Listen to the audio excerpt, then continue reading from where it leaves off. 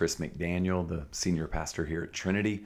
Welcome to our daily podcast. We're so glad you've chosen to join us today. I'm going to read one verse today that contains a huge and very challenging idea. So we're just going to read one verse and then try to enter in, try to dive in. So this one comes from Exodus 34. The Lord says here, 6 days you shall work, but on the seventh day you shall rest. Even in plowing time and in harvest time, you shall rest. This is the word of the Lord. Thanks be to God. Lord, it is hard to thank you for something that we struggle to do. God, almost all of us here, we struggle in one way or another to rest, whether it's resting our physical bodies from labor or resting our minds from racing. God, we need your help. And I pray that you would help us today to think deep and true thoughts about the Bible and about our lives and maybe why we don't rest as we should. And help us, Lord, in Jesus' name. Amen. Isaiah 35 also says this, "For thus said the Lord God, the Holy One of Israel, in returning and rest you shall be saved, in quietness and in trust shall be your strength." There is something here for us to stop and think about. What happens when we don't rest? What happens if you only use fuel in your car, but you never put fuel in? If you just use it and never invest in it, you run out. What happens if you stop eating, but you keep moving? What happens if you decide that sleep is no longer needed? What happens to a field that is overworked and never allowed to rest? What happens if an animal, a horse, is ridden and never allowed to rest? We know what happens in those scenarios. The question we have to ask ourselves is, do we believe that we're any different? This season, I think, has revealed in many of us a desperate need to scale back the fullness of our lives. In the midst of all this horror, I believe that we're all being given some form of an opportunity to learn what Sabbath rest means and hopefully to find ways to carry a kind of Sabbath commitment forward into whatever the new normal will be. I'm currently reading Celeste Headley's book, Do Nothing, and I'm about halfway through, so she might, drop some sort of weird bomb at the end that I hate, but I will tell you, so far so good. It's really challenging. It's inviting me to yet another realignment, I think, pertaining to rest in my own life. So I would commend that book to you. At least the first half I can wholeheartedly endorse. So much of the sin that occurs within the landscape of our life, I think, emerges out of and from a lack of sustainability. We looked at this earlier in the week in Exodus, just prior to this chapter with the Israelites. Too much pressure, too much uncertainty, too much output. It's like a vice grip. It squeezes us, and the stuff that comes out when we're squeezed is sometimes pretty gross. I think that Sabbath is a way to address the unsustainability of our lives. And Pete Scazzero, who wrote The Emotionally Healthy Leader and another book connected to it, Emotionally Healthy Spirituality, has influenced my thinking on Sabbath maybe more than anybody. He's just so simple, so straightforward. And I'm going to commend to you Pete's 4 components of Sabbath and just ask you to think about how these things might be applied to your life. So, number 1, stop. We have to decide to stop. We have to choose to stop. We have to make a choice because we will never, ever, ever feel ready to stop. Most all of us do not feel comfortable stopping. And the word Sabbath simply means cease, quit, stop. It's actually not inherently religious. The word Sabbath doesn't really imply church services or a day spent in prayer and religious activity. Sabbath means stop working, stop producing, stop quantifying. And if we're ever going to be the kinds of people who learn how to stop, we've got to learn how to let go.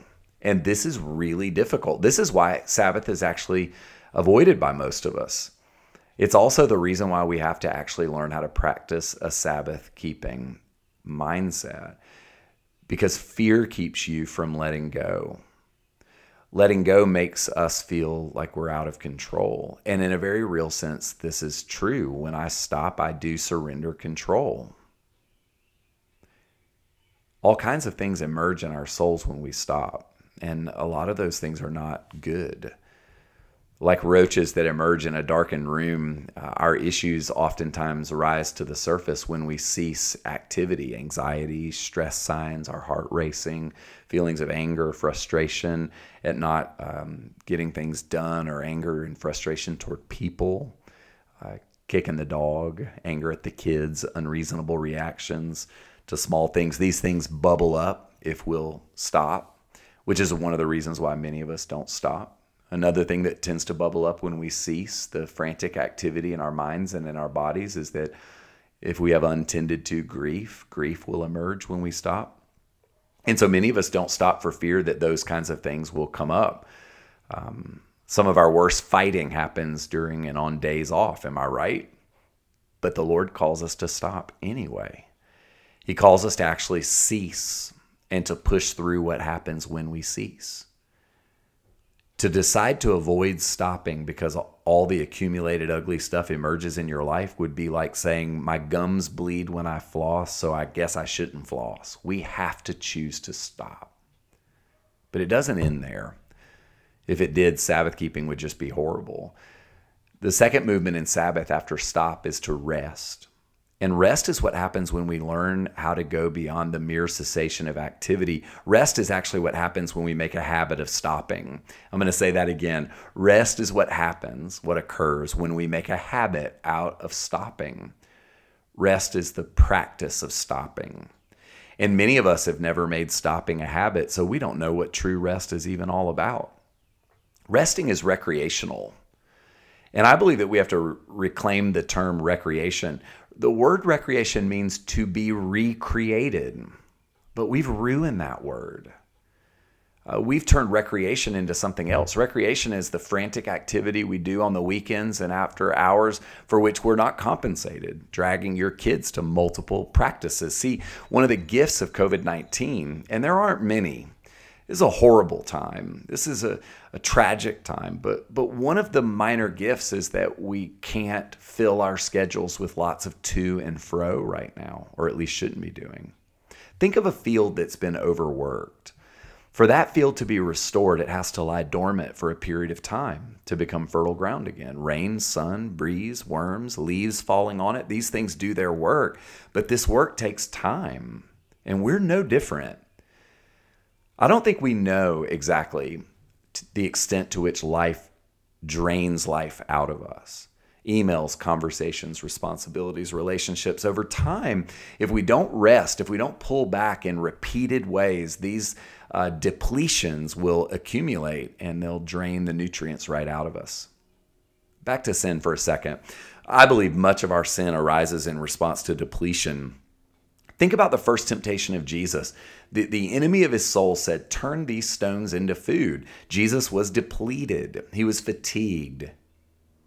And fatigue can cause us to become overly dependent on satisfying our appetites. It was true for Jesus, so goodness, it has to be true for you and me. So I think about things like sexual compulsions or alcohol dependency, food consumption to excess, checking out, numbing out, whatever it is. Some of us need to realize that we struggle with these things because we've been living our life in an unsustainable way. Maybe your sin is not just because you're bad. Maybe it's because your life is depleted and God's inviting you to pay attention. So in my experience, my body actually usually gives the first hint of feedback concerning a lack of rest. Stress in the back, stress in the shoulders, an upset stomach, a kind of churning. So what do? We go to the chiropractor. We take stomach medicines. But oftentimes we don't actually learn how to rest. So what we're doing then is just masking issues. Now, I'm not saying if you have chronic pain or an issue that you don't go to the doctor. What I am saying is in addition to tending to those things mechanically or externally, there's also an invitation to learn how to rest. I believe the Lord is inviting all of us right now. If we're going to maximize this time of relative isolation, we believe one of the things we can do is tend to our need to rest. If we don't learn to be proactive about rest and Sabbath keeping, I believe something will come along and will force the issue. You'll be forced to rest when a crisis comes, sickness, a job loss, an injury. In my own life, going back a little bit of time, I suffered a concussion that quite literally knocked me out of commission for about 6.5 weeks. I spent over a week in a dark room staring at the ceiling through blackness. It was horrific. But something happened during that time for me. It was almost as if the Lord said, Chris, if we weren't going to be able to do this rest thing the easy way, then we're just going to have to do it the hard way. Now, I'm not suggesting God hit me on the head. I'm also not suggesting that God hit me on the head. I believe sometimes we have these sort of the Lord touching the hip of the socket with Jacob in order to cause him to walk differently. I do think sometimes the Lord introduces things into our lives that kind of arrest us, slow us down. Back to that scripture I read at the beginning. In returning and rest, you shall be saved. In quietness and in trust shall be your strength. So it's only after we stop and rest that we can do the third thing, which is learn how to delight. Psalm 16 verse 11 says, of the Lord in your right hand are pleasures forevermore. Sabbath keeping should be a delightful time, a really wonderful time. There's a difference between enjoyment and the pleasure that exists in that right hand of God. And until we learn how to cultivate a disposition of rest, I don't think we'll really know what delight is. Being entertained and amused is not the same thing as learning to be deeply satisfied. Let me read to you something from Psalm 104. This is from verses 15 and 16. The poet says this, you cause the grass to grow for the cattle and plants for people to use, to bring forth good from the earth and wine to gladden the human heart, oil to make the face shine, and bread to strengthen the human heart. That's a powerful idea of all the good things, nature, food, wine, oil, bread. These things are beautiful, and they should be engaged on the Sabbath. So I would say to you that when you're doing Sabbath keeping, go outside. If you're married, make love. Food and drink with people you care about. A glass of bourbon on the porch at the end of a Sabbath is good medicine for the soul if you're into that sort of thing. Fun things.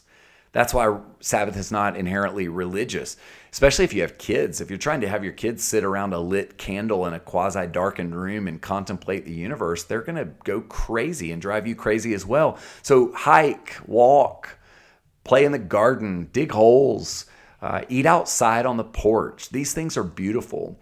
And they're good for us to delight on Sabbath day. In the Jewish tradition, mourning was forbidden on Sabbath. So complaining and tending to your pain even was something that Jews explicitly avoided on the Sabbath. My wife and I are working on this rhythm in our own Sabbath keeping of having times where we don't actually process all the hard things. And our kids have been helpful for us. They said to us early in this pandemic at the dinner table, why do you guys want to just talk about all the hard stuff all the time? And we heard from that something from the Lord. We've got to actually learn and be disciplined about delight, a discipline of play, if you will. And that leads us to the fourth movement of Sabbath keeping. So we've got stop, rest, delight, and the last one is contemplate. And I want to be clear, contemplation does not mean praying all day. Contemplation is the ability to look thoughtfully at something for a long time, to be reflective versus reactive. And you can't contemplate when you're in a hurry. Contemplation involves a pace of being, a slowing down and noticing things you would otherwise miss or seen when you contemplate. It's one of the reasons why I like to read during times of rest, doing things that introduce peace into the landscape of our lives. Y'all, at the end of the day, we won't be people of peace unless we're people of Sabbath. So here's what I want to challenge you to do. Pick a day and do it. The Jews did it from sundown to sundown. So they would start their day by lighting a candle, having a great meal, and go to bed, and then spend until sundown the next day just chilling out. For me, Sabbath is on Saturday because I tend to work on Sundays.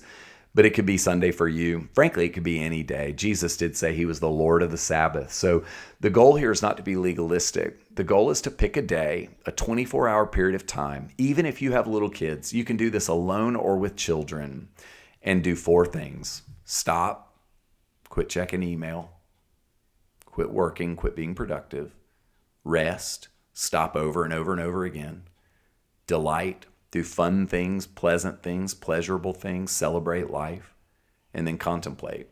Learn to become a reflective person. I commend those things to you, and I challenge you to commit to it. God bless you. Go in peace. Amen.